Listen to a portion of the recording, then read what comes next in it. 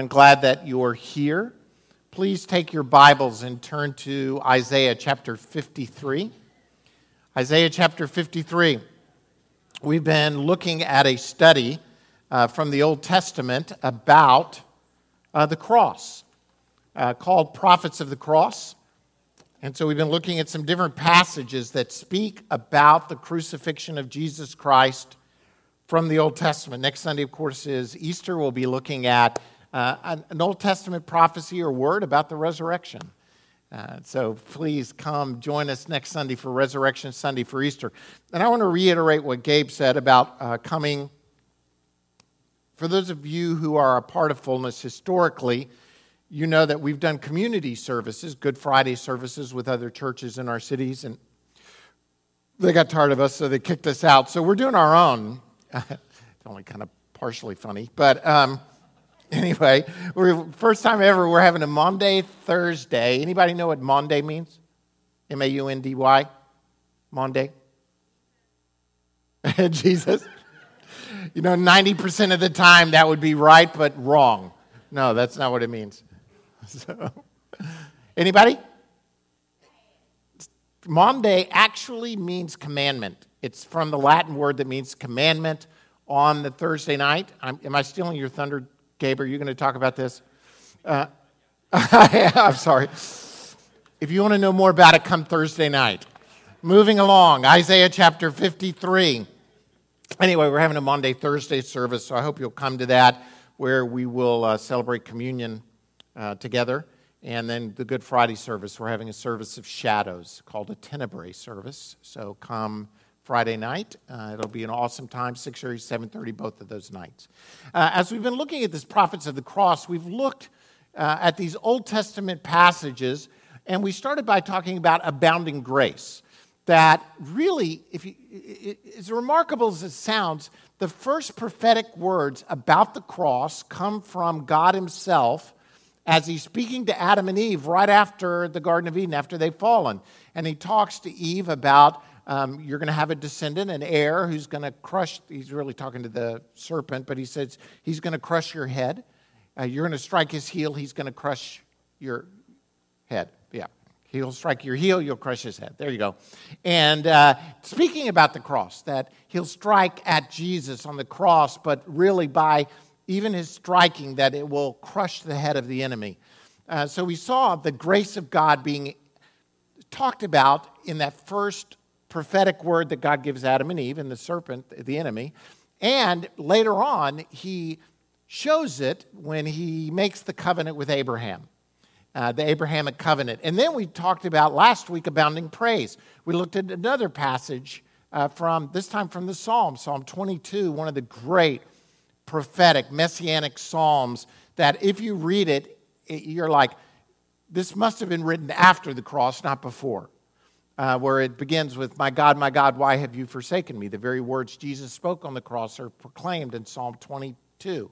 And we talked about the praise that comes as a result of the cross. And then today I want to talk about abounding love, going to another prophetic passage, and hopefully you've seen these are considered different types of literature from the Old Testament. Historic, the Genesis account, the Psalm, a wisdom literature of praise, and now we want to look at a prophetic passage, the very famous Isaiah chapter 53. And also, if you'll look, the Abrahamic covenant, that took place about 2,100 years before Christ. And then David's psalm of praise was some 1,000 years before Jesus came. And then today we're looking at this passage from Isaiah, which probably occurred sometime in the 700 years before Christ. I mean, it is just remarkable to me how God's design, how God's plan is unfurled in the Old Testament. I've said before that I believe that Jesus is the interpretive key that unlocks the entire Old Testament.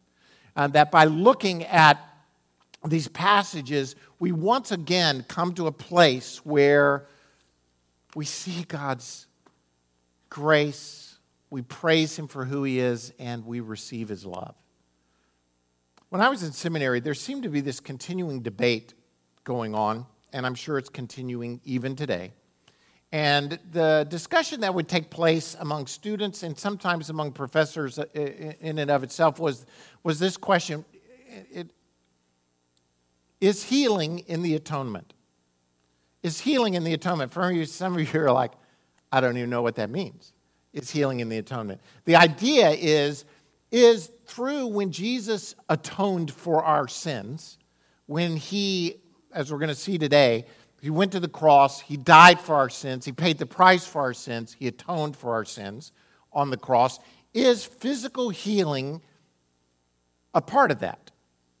And there'd be this debate going on, is healing in the atonement? And many conservative Christians would land in the place to say, no, healing is not in the atonement.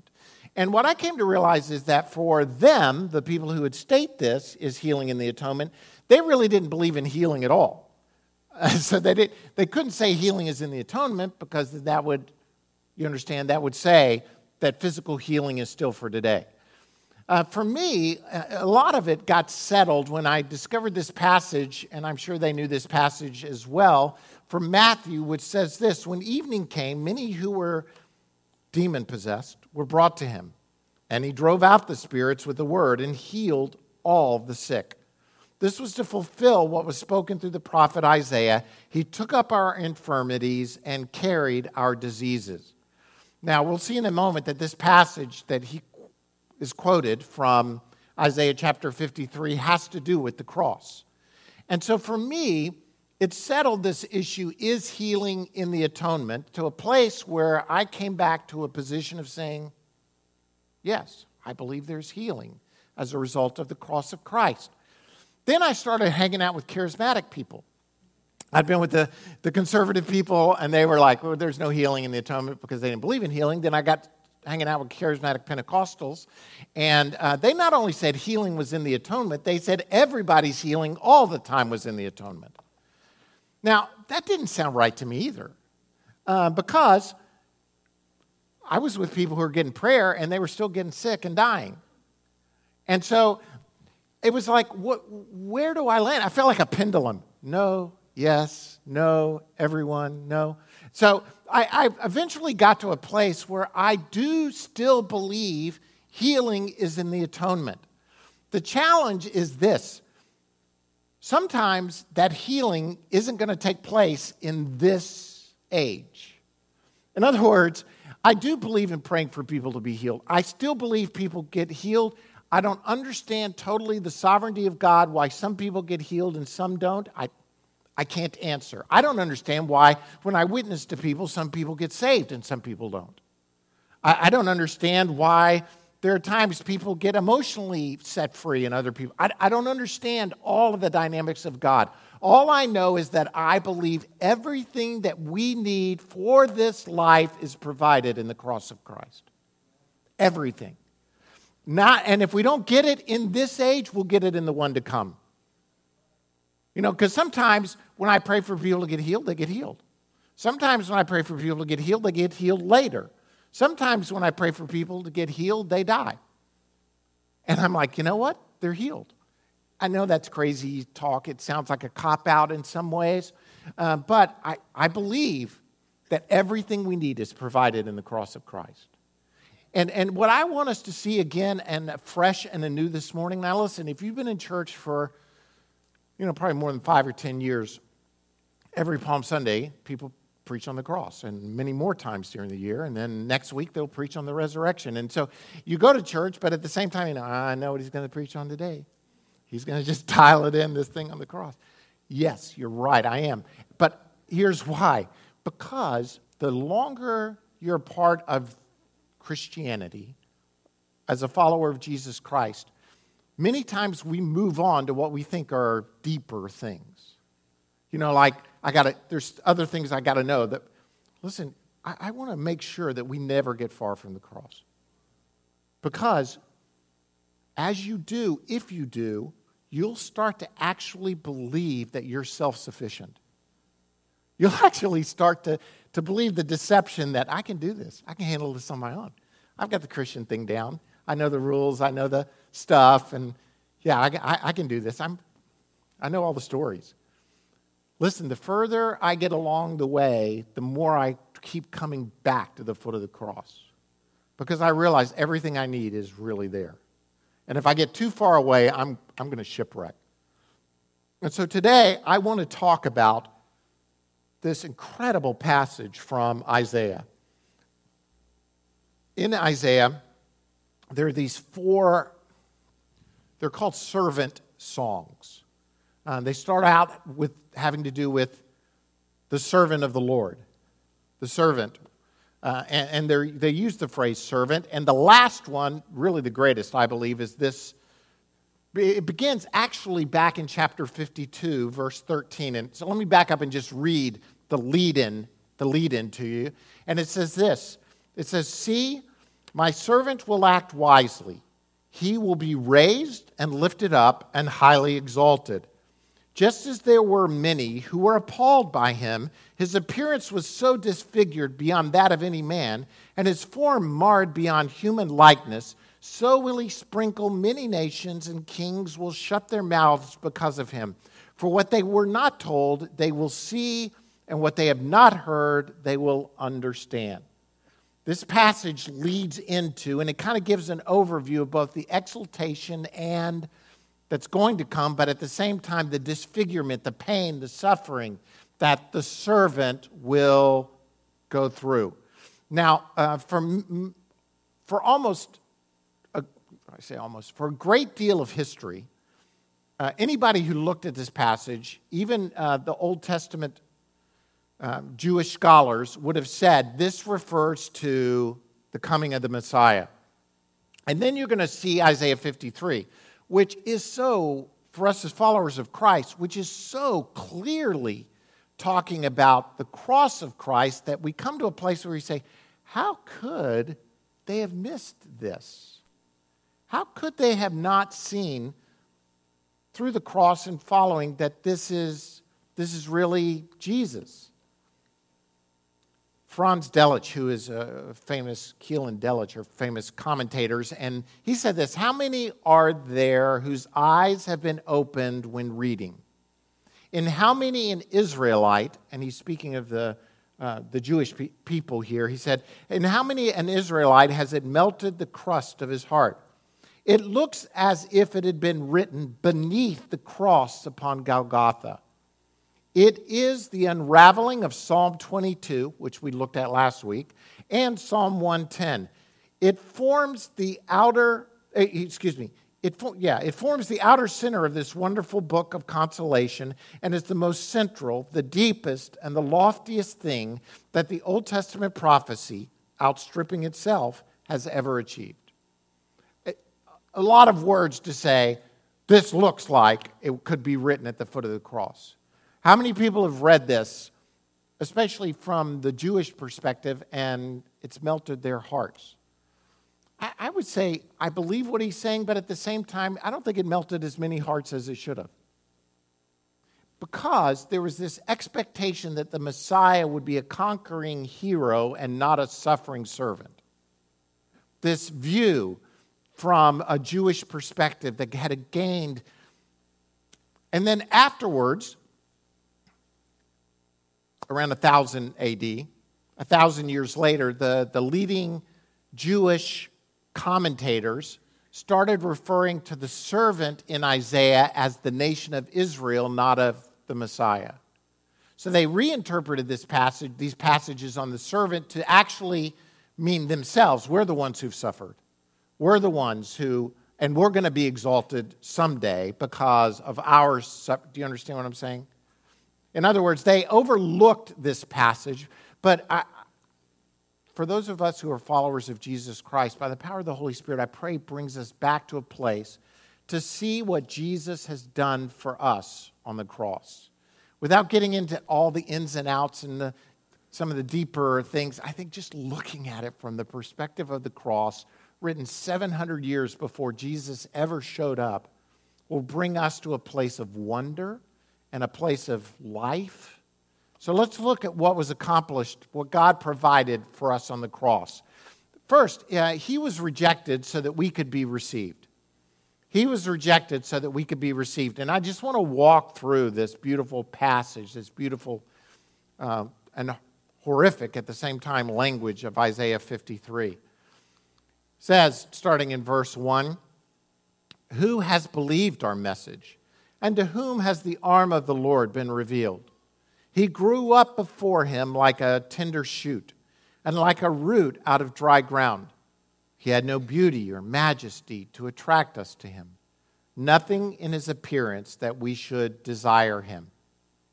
He was despised and rejected by men, a man of sorrows and familiar with suffering. Like one from whom men hide their faces, he was despised, and we esteemed him not." Jesus was rejected in every way imaginable. I mean, just in this passage, it talks about his message being rejected, the preaching of Christ being rejected, the arm of the Lord, meaning power. His power was rejected. His appearance, he had no beauty. He was rejected.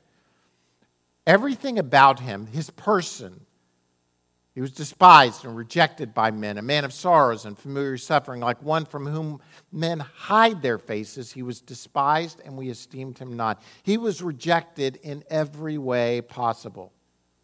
Rejection is an underlying theme of this passage. I mean, when we look at the New Testament, for many of us, we think at times, oh, if I could have just been there with Jesus, it would have been wonderful. You know, I would have incredible faith if I could have just walked with Jesus and talked with Jesus and listened to Jesus. And my faith would be, you know what, I want to say to you, no, probably not. Probably not. Why? Because he was rejected by the religious leaders. He was rejected by the scholars. Ultimately, his own followers fled from him during this week coming up. I mean, he was rejected in every possible way. What's remarkable to me is that God came to earth knowing he was going to be rejected. At times, I can't even get my head around it. That God, the infinite creator of the universe, would take the form of a man. That's one thing. But hundreds of years before he ever even shows up, he gives this word that, hey, I'm going to come.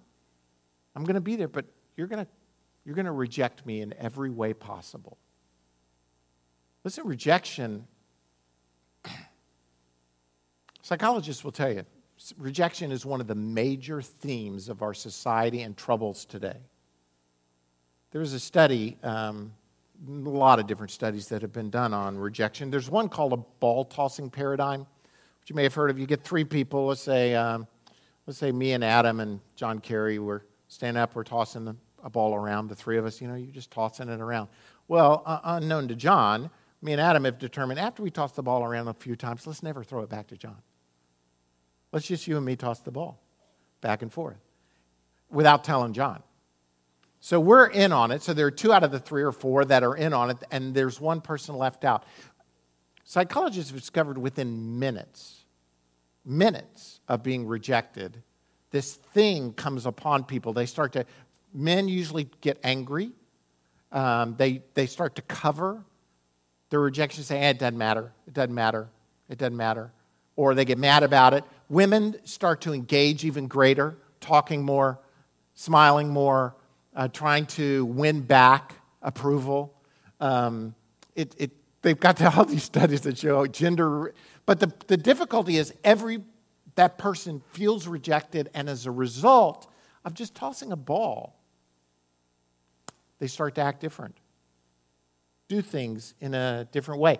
They've even done studies where a person is playing against a computer, and the computer starts playing with another computer and not them, and they feel rejected by the computer. I mean, the spirit of rejection is so right standing at our doorstep that we do major things in life to try not to get rejected. We arrange our lives. We buy certain clothes. We buy certain cars. We do certain things in order not to be rejected. We'll even, if we think we're going to be rejected, we'll align things so that we're rejected, but at our own choice. I know that sounds crazy, but people will actually say, they're going to reject me anyway, so I'm just going to be a stupid idiot so that they'll reject me, and I know they'll reject me, but at least I know why, because I'm the one controlling being a stupid idiot. You think, I mean, it's true. We're crazy about this whole rejection thing. Jesus came to earth knowing he would be rejected. But you know why he did it? He did it so that we would be accepted by God. Listen to this passage from Ephesians. It says this, praise be to the God and Father, starting about the Father of our Lord Jesus Christ, who has blessed us in the heavenly realms with every spiritual blessing in Christ. For he chose us in him before the creation of the world to be holy and blameless in his sight. In love, he predestined us to be adopted, accepted, received as his sons through Jesus Christ, in accordance with his pleasure and will, to the praise of his glorious grace, which he has freely given us in the one he loves. Do you see it? Do you see it that because of Jesus, because of his rejection, because of what he did, we get adopted? I mean, I'm not just talking accepted. It's one thing to be accepted into my friend group. It's another thing to get accepted into my family, right? I mean, it's a whole different level of acceptance. God received us. He adopted us into his family. And listen, I don't know about your family, but once you're in the family, you're in the family. You understand? I mean, really, you're in. And we do really stupid things in family. I'm not talking about my family. My family doesn't do it. But let's say they had done something stupid. Let's say they had, and you would say, that person is out. He or she is out. No, they're still in. They're still, because they're family, right? You have been received. If some of us would ever catch this, that I am adopted as a son or daughter of God. Yes, I didn't deserve it. I did nothing to get in. Christ did it for me, but once I'm in, I'm in. If, when you were enemies with God, God loved you so much that he sent his son to die for you, now that you're a part of his family, this is from Romans, by the way, how much more does he love you? How much more? All right, that's the first point. Second, and that's a good one though, right? I mean, really, for a lot of us here today, if we could just break this spirit of rejection, and you're going to break it by receiving the truth that God loves you. That God loves you. Christ suffered and died so that you could be forgiven.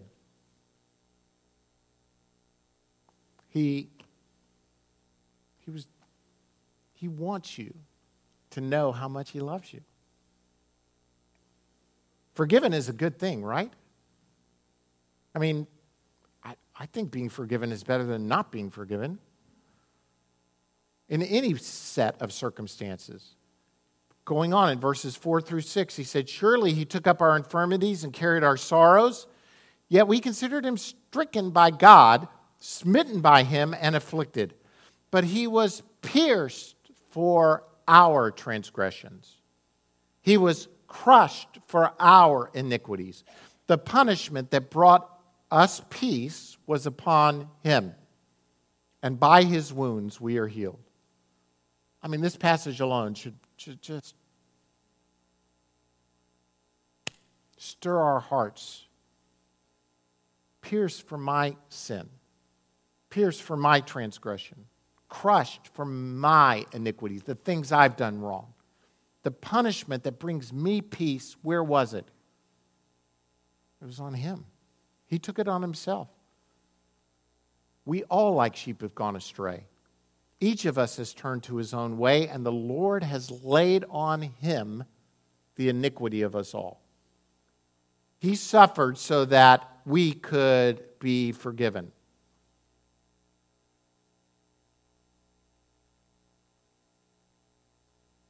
I mean, I can't even really go through the weight and suffering of the cross. We talked a little bit about it last week without getting overly graphic or gory. We can't even comprehend no movie, no book, I think, does it justice to talk about his being beaten and bloody and the suffering that he endured. Listen, I have a confession to make. I'm not real good with blood. I mean, personally. I'm not real good. If I have to give blood at the doctor's office, I have to look away. I can't look. I get really lightheaded. I could be going down, you know what I mean? About a year and a half ago, before my dad passed away, he was in the Walmart parking lot and he stumbled and fell. We're not really sure what caused him to fall. He was at the Walmarts, as my dad would say. He and Mom always added the and S at the end of Walmart, the Walmarts. And he was at the Walmarts, and he stumbled and fell, cut his head. I get this call. I was half asleep in my recliner, and police call me, say, hey, your dad's fallen. We get there, my wife and I get there, and, a head wound, it just bleeds. So my dad's bloody. He's standing up, and he's like, I don't know what happened. I just fell. And the police, paramedics, I mean, it's like, it's a whole parking lot full of fire trucks and police cars for this one older man. I see my dad. I start to get lightheaded. All this blood all over his white T-shirt. And I'm like, I said to Kathy, who went with me, I said, Kathy, I'm going to have to sit down. And so I get in the front seat of my dad's van, sitting down. And the next thing I know, the paramedics are talking to me. Sir, are you okay? Sir, are you okay? They've given up on my dad. I'm passed out in the front seat of my dad's van. Don't call me if you really have blood everywhere. I mean, we can't even picture the suffering that Christ took on, the anguish that he went through. And we, at many times, we struggle with this truth of how could the Creator, the God of the universe, allow himself to go through this? I mean, he could have, called angels. He could have marshaled. He could have just spoke a word and just annihilated everyone. I mean, he's God. But he chose to go through that suffering in order for our forgiveness to be received.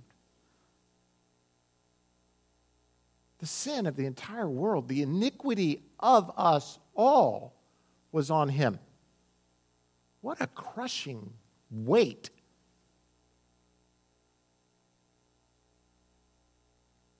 Hebrews 2:9 says, but we see Jesus, who is made a little lower than the angels, now crowned with glory and honor because he suffered death, so that by the grace of God he might taste death for everyone. We need to receive the forgiveness that is ours. I mean, think about it. You are forgiven. I mean, it's just awesome to think about. What do I have to do to get more forgiven? Nothing. It's already been done for you. The penalty was on him so that I could receive total and complete forgiveness. Now, two things here. One, I need to take responsibility and acknowledge I have sin in my life. I have it. I have iniquity. In other words, to say, we live in a dismissive society, right? Not my fault. My dad was an alcoholic. My mom was not. My granddad, my great-granddad. I come from a long line. I'm not trying to talk and say there's not genetic predispositions to stuff, but at some point, we have to acknowledge my sin is my sin. My failure is my failure. And that's hard for us. We want to just justify it by blaming somebody else. We need to receive the truth that I have sinned. But the even greater truth is this: Christ died for my sins and I'm forgiven. As remarkable as it sounds, that iniquity has been placed on him. Different artists at different times. This is Rembrandt's The Raising of the Cross. The Raising of the Cross. And different artists at different times have recognized when I'm painting the cross or I'm expounding on the cross,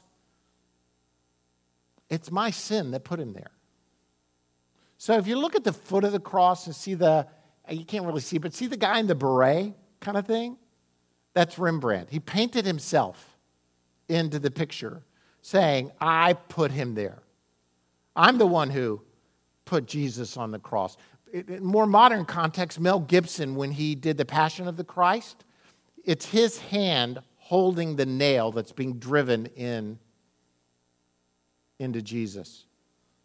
He wanted us to recognize, we need to recognize that it is our sin, our iniquity that put him there. But at the same time, to recognize that in that suffering, I have now received forgiveness. For some of us, by the way, the reason I'm hammering this a little harder, and I'll move on here quickly in a second. For some of us, we have never really acknowledged the weight of our sin. You know, we sense that there are many ways that I've messed up a little bit, you know, but really I messed up because somebody else made me mess up. Something else happened, and rather than just standing in the weight of our sin and saying, it was me, some of us need to stand there. Now, for some of you, you need to get out of there. You know what I mean? You're so beat up over your own sin that you can't move forward. So for some of you, I would say, receive the truth that you sinned. But more importantly, receive the truth that you're forgiven. You're not still there. And you're like, well, you know, I'm not really good enough. You never were good enough to get out of there. Jesus did it for you. He's the one who suffered so that you could have life. Third point, he was condemned so that you could be righteous. He was condemned so that you could be righteous. I don't want to give my hand away here too soon, but let's read this passage and then I'll explain.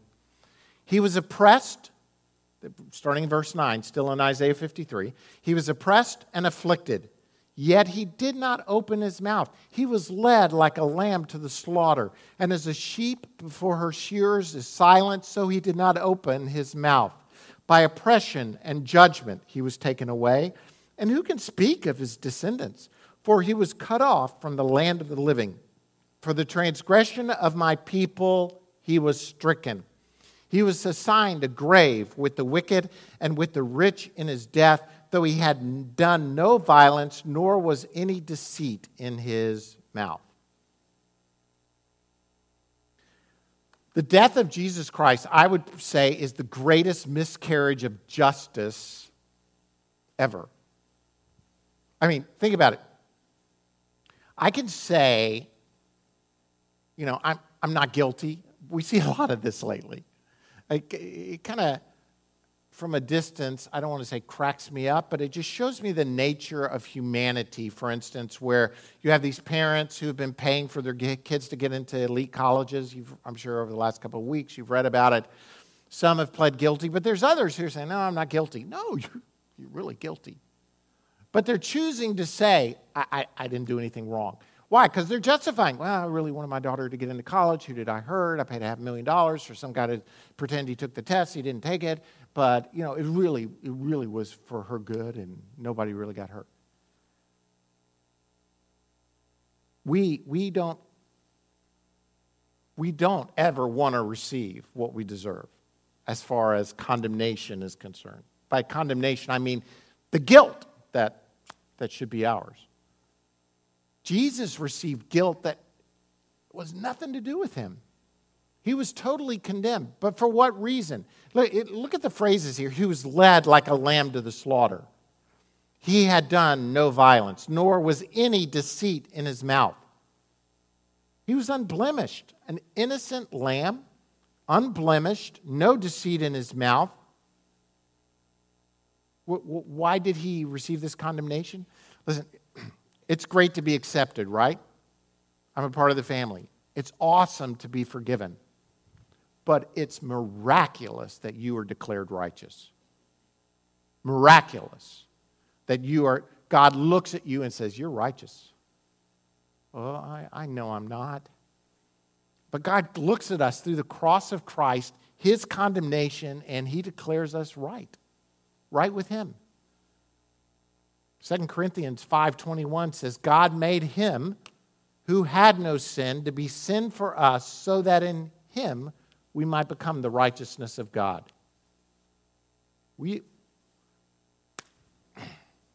I know you've heard phrases and terms like this before, but because of the cross, you're right with God. Once you're right with God, you're right with God. Once he declares you righteous,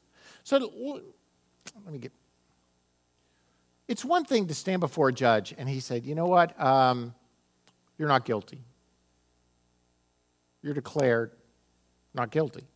It's another thing to stand before a judge and says, you know what, not only are you not guilty, you are totally right in every way. And God looks at us, and it's one thing to say, hey, you're guilty, but you're forgiven. Now you're made right. You did this. Yeah, you did it.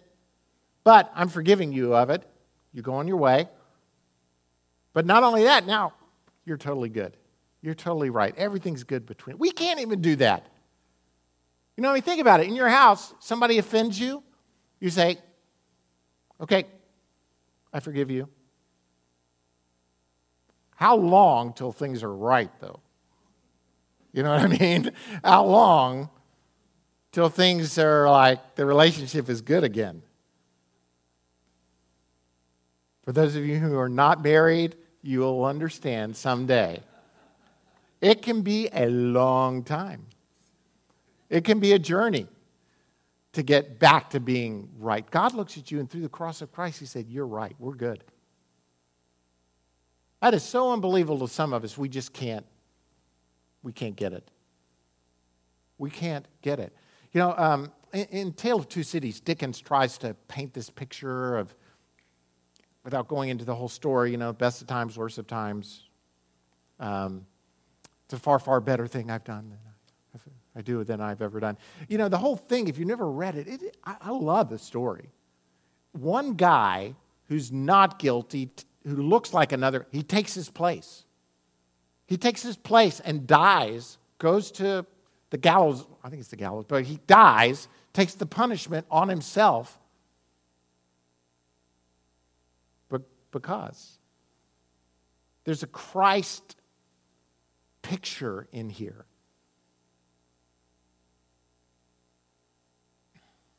And I think it leads to the final point, which is this. He was crushed so that we could walk in victory. He was crushed so that we could walk in victory. Look at the final verses 10 through 12 of Isaiah 53. Yet it was the Lord's will to crush him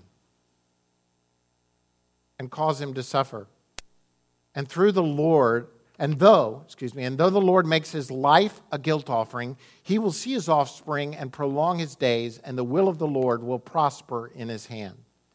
After the suffering of his soul, he will see the light of life and be satisfied.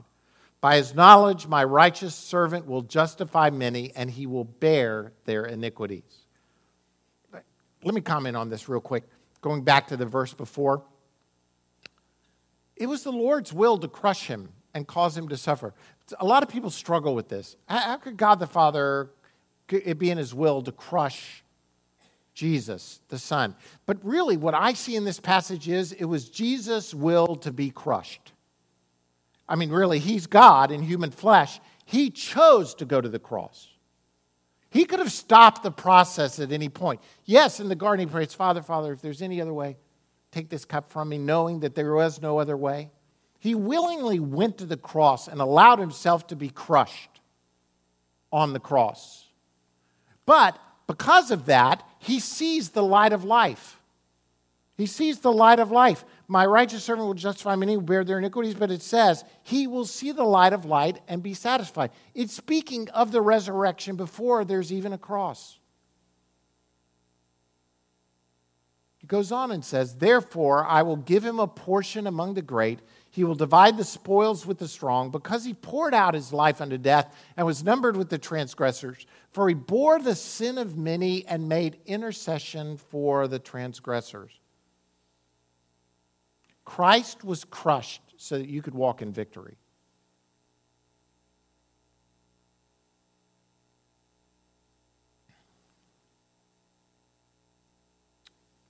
Accepted in the family, right? Forgiven. It's good. Declared right. Wow, that's even better. But now, because of this, I get to walk in I have a victorious Christian life. I get to share in the victory that is Jesus. We'll see more of this next week, but many of us are just enduring life. How am I going to live a victorious Christian life? How am I going to walk in this victory? Is that just for when I die? Is that just for when I pass away and I get to go to heaven? You know, there's that aspect I talked about very early on about healing being in the atonement. Yeah, ultimately, we'll all be made well. You know, I mean, someday we'll all be healed. But there's more of that now if we'll at least reach out and through the power of the Spirit that indwells us, walk in it. I think there's more healing to be had. Most of us aren't falling in the ditch on the other side of having, too much faith. For most of us, we need to say, there's more here than I'm experiencing, and I want to reach out in faith and receive it by the power of the Spirit. I want to say that to you about the victorious Christian life. There is more to victory than you're experiencing. Now, I'm not getting into a prosperity doctrine kind of aspect here where you're going to be always wealthy and healthy and happy and everything's going to go great in life. I don't think circumstances are the marker for your victory. I mean, I don't think life, yes, in this life you will have trouble, but take heart. I've overcome. Okay, I'm going to have trouble. But you know what? The troubles don't define me. The troubles don't color the state of my heart. Because of the cross of Christ, I walk in victory. I can walk in victory. I can lift my eyes off of the circumstances of my junk, and if I'll go back to the cross and look at what Jesus accomplished by being crushed for me, I get to in turn walk in victory. Here's the point. Some of you will walk out of here today and not one thing in your circumstances has changed. But I can tell you this, you can walk out of here with everything being changed. Everything. And it's not just wishful thinking. It's not. It is walking in the faith that what God said 700 years before Christ ever came has been realized and can be accomplished in my life today. All through the cross. So when I say we make too little of the cross, I mean, I know we've got it hanging around our necks. We've got it stuck up on our walls. You'll probably go out to your car, some of you, and then it'll be in your car somewhere. Listen, I don't minimize the iconic aspect of the cross. I think when you see it, it should remind you of these things. I am accepted as a child of God. I am forgiven. I am the righteousness of God in Christ Jesus, and I can walk in victory every moment of every day. For God so loved the world that he gave his one and only Son, that whoever believes in him shall not perish, but have what? Eternal life. Now, see, some of us, we've already talked about, okay, eternal life, that has to do with heaven. I think eternal life has to do with from now through eternity. Hello? In other words, do you know that right now you're walking in eternal life if you're a follower of Jesus Christ? If not, when does eternal life start? When you die? No, because I think death is just a passage. I think you're walking through a doorway into one existence, as Lewis has said and Tolkien and some other great authors have said. It's just walking through. Eternal life, I'm walking. You may say, you're whacked, Pastor. No, I think I'm walking eternal life now. Victory is ours. Victory is ours. Christ redeemed us from the curse of the law by becoming a curse for us. For it is written, cursed is everyone who's hung on the tree. He redeemed us in order that the blessing, by the way, given to Abraham, might come to the Gentiles through Christ Jesus, so that we might, by faith, receive the promise of the Spirit. How do we experience the glorious, victorious Christian life now? Through the power of the Spirit. It's a gift. The blessing given to Abraham is ours in Christ Jesus. Because of the cross, we receive.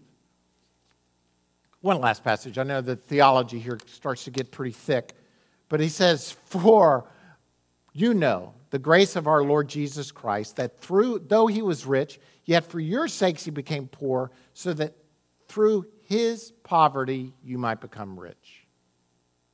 The passages are there. And again, in our 21st century American monetary view, don't look at rich as in like rich. You know, like Kardashian rich, that kind of rich. No, you got much more riches than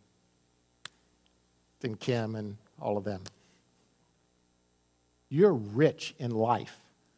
You are rich in victory. You're rich in spiritual blessings. You're rich in the family of faith. You're rich in the power of the Spirit that indwells you. Everything you need for life and godliness, according to Peter, has been given to you. Walk in it through the cross of Christ. Walk in your sonship, daughtership, your family relationship. Walk in your forgiveness. Walk righteous. Walk victoriously. Lord, we thank you for the cross. We thank you for the victory that's been given to us. Lord, I pray that today we would look back at the incredible words of Isaiah from 700 years before you ever came and to this earth as a man and say, wow, that is just incredible that the prophet, having no idea probably about the cross, hadn't even been invented yet, that you would suffer on our behalf. And this morning, Lord, we say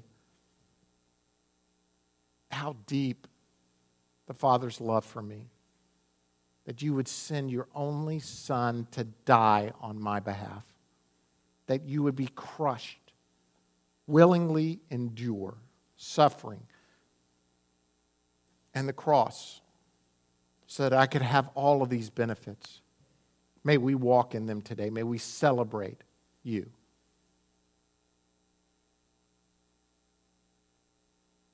This morning as we close, we're going to sing just about the Father's love.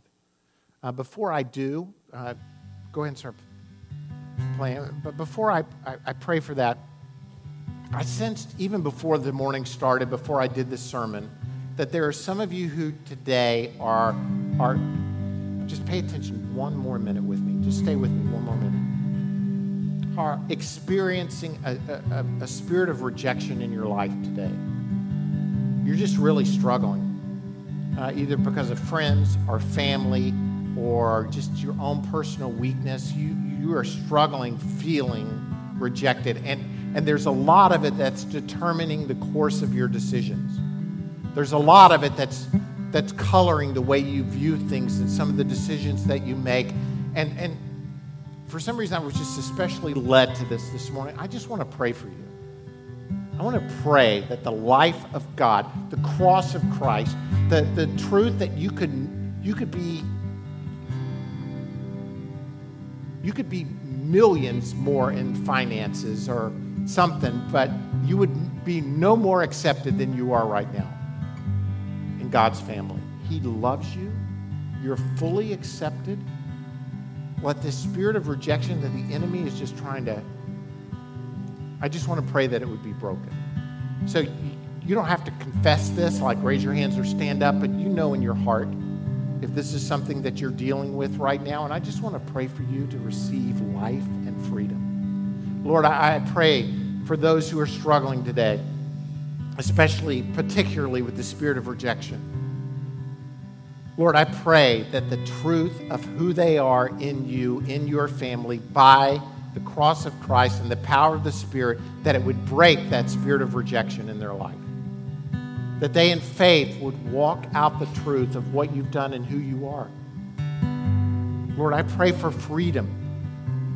Freedom.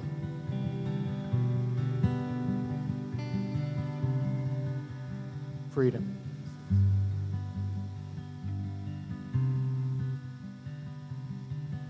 Lord, I just feel particularly led to pray for the women of this place. That there are some who are struggling more than others.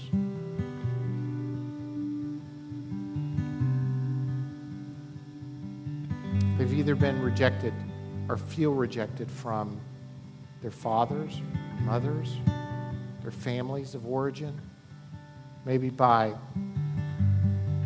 friends in high school and college, maybe from their husbands or children. Oh God, I just pray for life to flow out today. That the cross of Christ would touch the hearts. The blood of Christ would heal. That forgiveness would be extended. That freedom would be walked in.